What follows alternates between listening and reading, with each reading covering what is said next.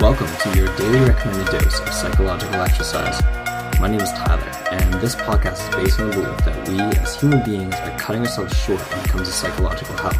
I believe mental health is no different than physical health, and just like we must achieve our daily recommended dose of physical activity, we can train our minds daily to protect against mental illness and cultivate our most optimal psychological attributes. The ultimate goal, to leave you at the end of every episode with an actionable plan to implement a new psychological strategy into your life. Together is my hope that we can figure out what works and what doesn't. I have a private Facebook group for those who wish to take on weekly challenges based on the exercises taught in each episode, and to share your opinions and feedback as we explore psychological health together. Check it out if you want to join our community. You'll find a link to it in the podcast description. Now on to the show.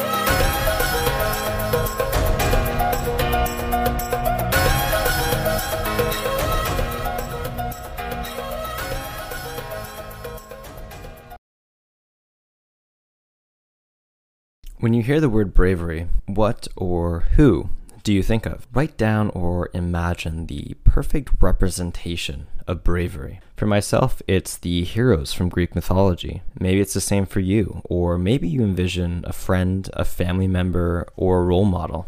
Humans tend to hold bravery in the highest regard. If you read mythology or religious stories, the concept of the hero and bravery are never separated. Consider David and Goliath, Perseus and Medusa, or every Disney story ever told. They all have courageous and virtuous heroes who overcome amazing challenges, and all these heroes embody bravery. These courageous characters are truly the personification of bravery. They are the perfections of an abstract concept that we seem to value higher than any other strength of character. We all want to be heroes. We all want to do heroic things. And while the heroes of legends may be over-exaggerated, their challenges realistically insurmountable, bravery is still a very real human trait. And if we can recapture what bravery is in modern times, each and every one of us can learn to cultivate it and use it to better our own lives. Psychologist Carl Jung captured bravery in one of his archetypes, the hero. If you are new to Jung, he was a Swiss psychologist who lived in the time of Freud. His archetype theory, something that I have not had the pleasure of becoming well versed in, although I hope to one day, was, as I come to understand it, an attempt at describing different unseeable forces blueprinted in human nature that produce the various elements of our personalities. The hero archetype description, once again, as I understand it, is the representation of a commonality found in human nature, which is the urge to act in face of danger, to protect, and to overcome obstacles. In Jung's The Psychology of the Child archetype, he says, the hero's main feat is to overcome the monster of darkness. It is a long hoped for and expected triumph of consciousness over the unconsciousness. Now, in the stories of old, the monster of darkness was a literal monster, but in reality, the monster is you. It is the awakening of the hero, the expression of bravery that allows the conscious mind to overcome the darker elements of the unconscious, that which holds you back, creates fear, chaos, and contributes to suffering. Take a Zen perspective. Suffering originates in the mind. Tragic events are only tragic because the mind understands them as so. Thus, if you are to reduce suffering, the best place is not start in the world, but in your own mind. This was, as I understand it, part of the goals of Jungian clinical psychology. Awaken the hero in the patient so that they may face the demons both inside their minds and outside in the world. And cultivating bravery is therapeutic, and that's why I feel it's important to speak about it and important to practice cultivating it.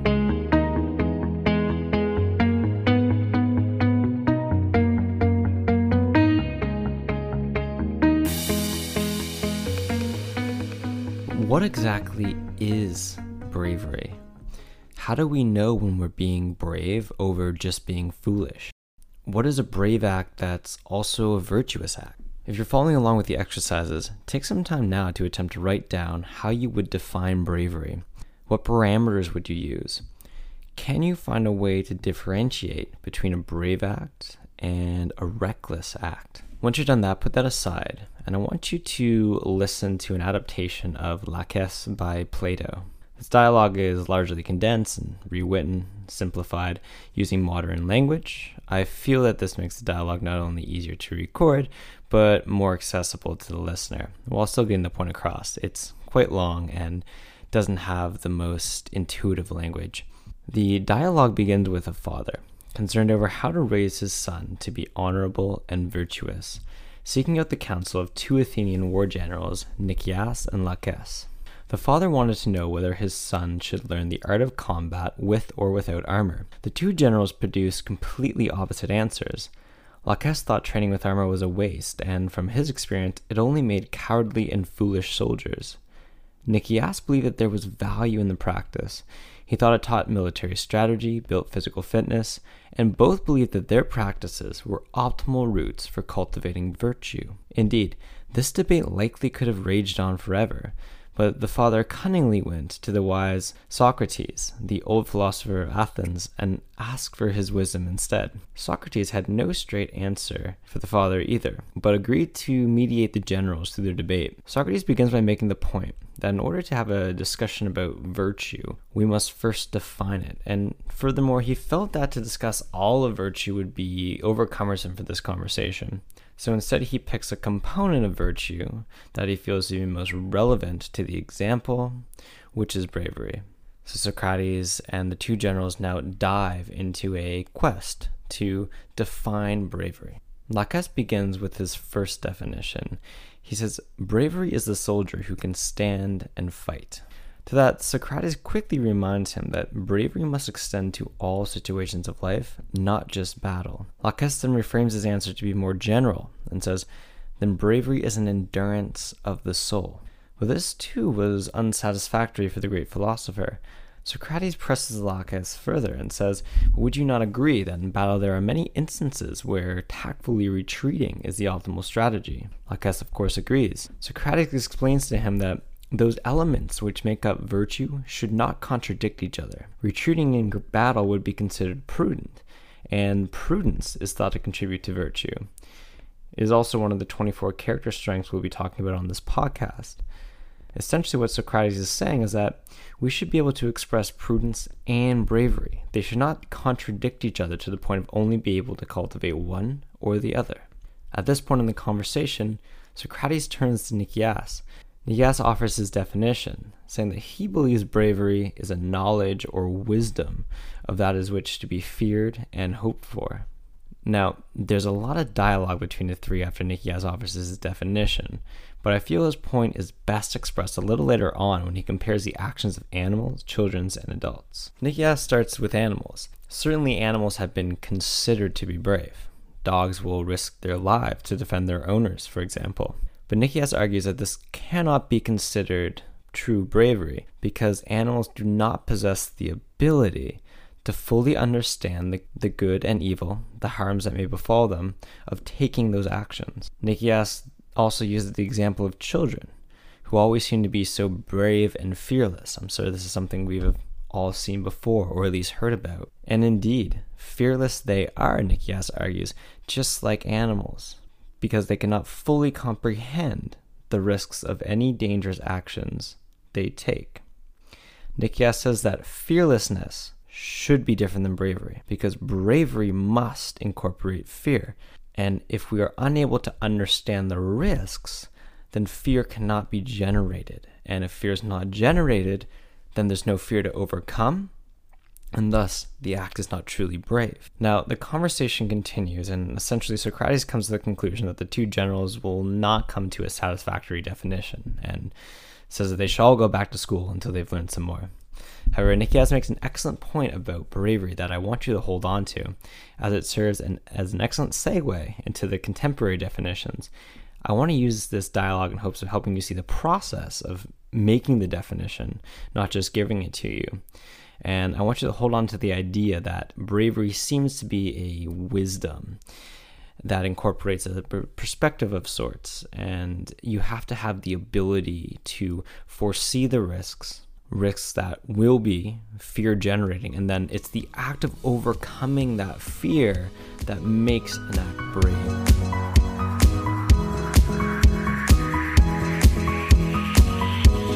Now, let's let's talk about the more modern definitions of bravery.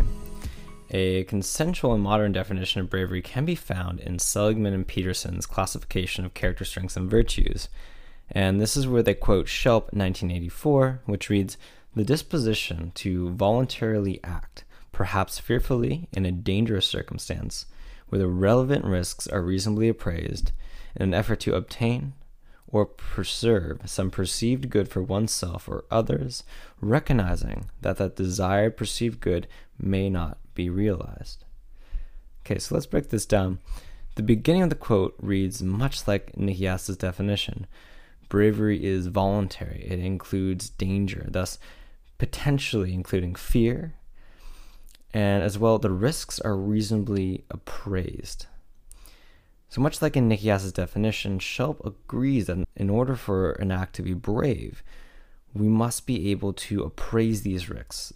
So we must have some knowledge of the risks that can come from it, and then we have to make a decision based on those of whether or not to act. Let me illustrate an example that might help bring this idea to life. Let's say you're signing up for a fighting match and you have no idea who your opponent is, but you're quite full of yourself and you go in thinking, or you go in with the assumption that you will win. I'm sure a lot of you probably wouldn't act like this, but I imagine that you might know people who would act like this. So while this act of putting yourself in harm's way might appear to be brave, remember anybody could be behind that other fighter. So instead, it would be argued that this action is more so reckless because you're ignorant to the risks, or you haven't been able to fully appraise these risks, almost like in an informed consent situation. Now, let's say you get information on your opponent. You analyze him and decide that you're evenly matched. Now, getting into the ring to fight him could be considered brave, because you are indeed aware of the risks, and you've come to the reasonable conclusion that given the risks are not overwhelmingly high, it might be a good idea to fight this person. So in that case, although we still need some more digging, this could be considered brave. A third example, let's say you get the information on the fighter, and it turns out to be a UFC pro. Would stepping into the ring now be considered brave? Well, I would argue no, because in this case, the risks are insurmountably high. So while you understand the risks, there's no trade-off or rational and likely benefit to challenging this fighter. Thus, the act is not brave, it's still reckless because the odds of you losing are just so high. The other aspect of Schelp's definition that is important is that brave actions are done to obtain some perceived good for oneself or others. And this is where I feel we really bring in virtue into bravery. Now, obviously, perceived good is very subjective and up for interpretation. I imagine it differs very much from person to person. But let's play out a scenario. Take that example of going into the ring to fight an opponent again, who is evenly matched to you. All the risks have been well appraised. The next thing we must consider is what good might come of this. Now, for professional fighters who fight for a living, they would gain intrinsic value, health, wellness, fitness. They would make a living for themselves, for their families. So arguably, these benefits would be considered very good, not only for them, but for those that rely on them for support, and their families and their fans. So it can be argued that in this case, the benefits outweigh the risks. However, what if you are just someone who is about to get into a fight, say on the streets or outside a club over a meaningless altercation? Because that happens all the time, and I'm sure we've all seen this happen. Well, what benefit would the two fighters gain from that? Maybe some sort of retribution or vengeance, but are those virtue? Arguably not. And think about all that could go wrong in that fight. There's still a very, very small risk that you could die, or you could even kill the other person. So in that case, I would argue that fighting is not brave, but reckless, because it has no real benefits or virtuous outcomes. I feel analyzing brave acts in respect to the good that may come of them, as well as the bad, is largely what Nikias was at least trying to speak about when he said that bravery was a wisdom of sorts. So now we must add on to our definition that brave acts must also be virtuous acts. They must bring good into the world and not add too much pain and suffering for others. Now that we have a consensual definition, let's look a little bit deeper into bravery, specifically the different types of bravery. Seligman and Peterson have defined two types of bravery: physical and moral.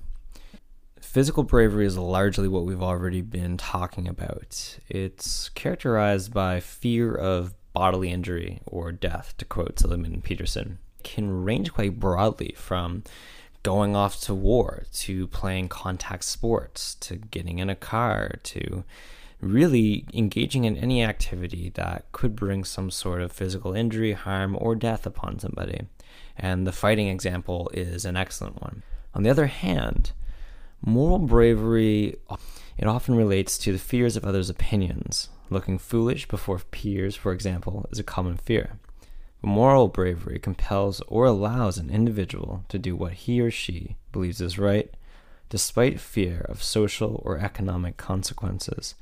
The fear that can summon moral bravery takes many forms: fear of job loss, fear of poverty, fear of losing friends, fear of criticism, fear of making enemies, or fear of losing status. That's all a quote from Seligman and Peterson's definition.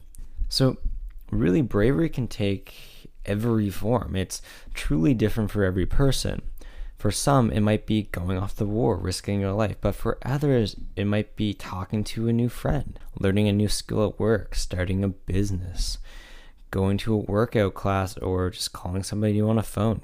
You see here that the fears we're talking about are rooted in very common anxieties, social anxiety being a big one, as well as just feelings of insecurity, self-doubt, and any negative feelings that revolve around the fear of one's self-perception and how others view them. It's these little anxieties that hold us back every day that stop us from being the best people that we can be. And that's how I want to apply bravery in your guys' lives. Or at least that's where I feel it's most actionable, practical, and applicable, and valuable.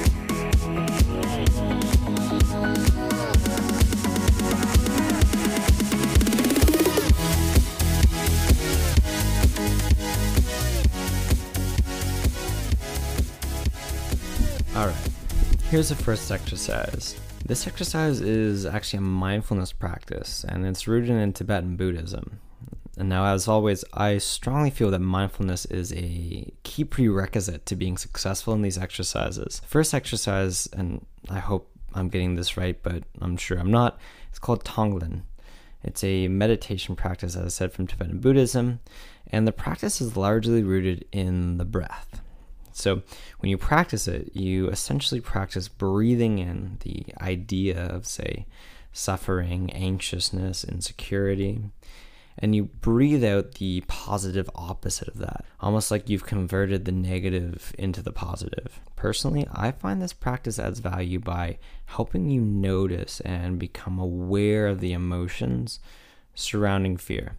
And of course, it's the identification of fear arising that allows us to know when we need to be brave. So here's an example. I've always found I have anxiety when opening up new conversations with new people, especially over the phone.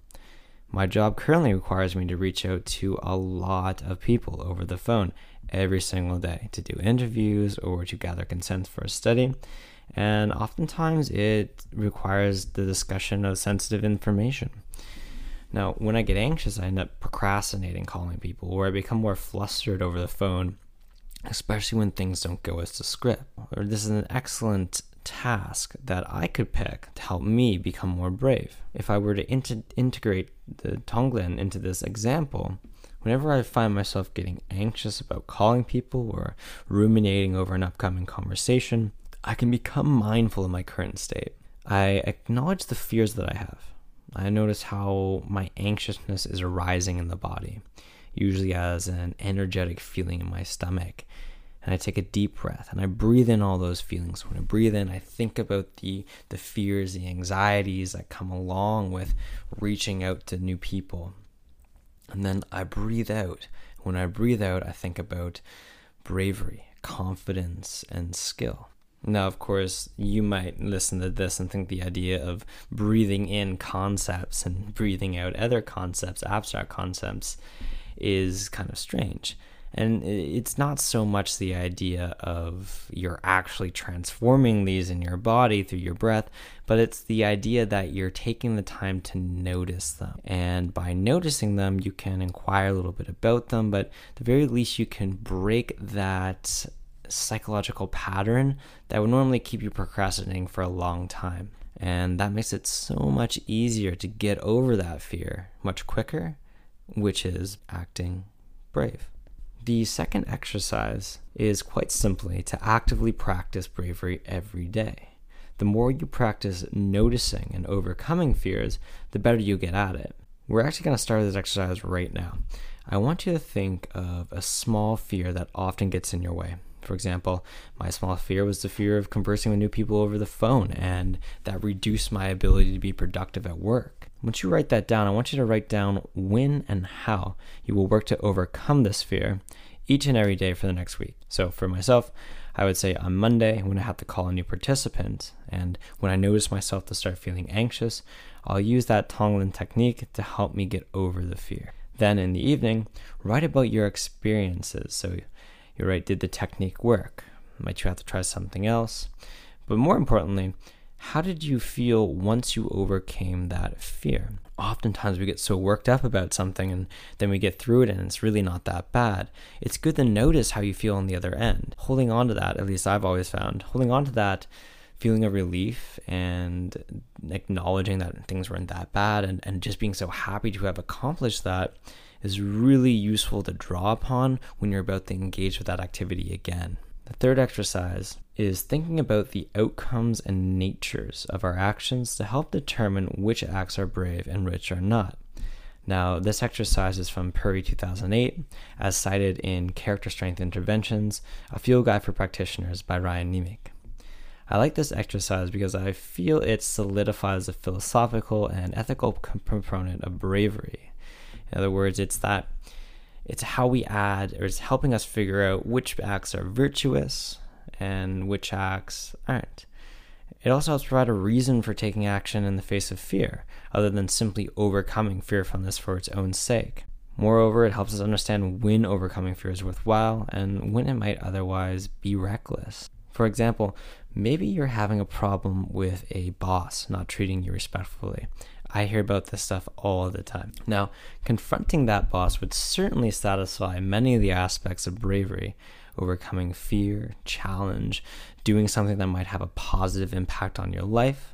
However, how you choose to go about that confrontation can truly be the deciding factor of whether the action is brave or reckless. So you walk into your boss's office and let's say you start blaming them. You are talking aggressively, you're pointing fingers, and maybe you do that in front of the other staff. But think about how that situation will play out. Now, of course, if you're going to practice this exercise, that's exactly what you would do.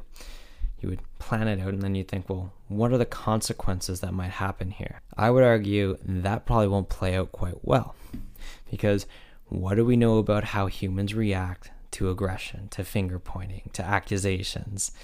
It's not well, and especially if they are being accused in front of other people. I would argue that this act may end up having negative consequences and thus could be reckless. Is there a more optimal way?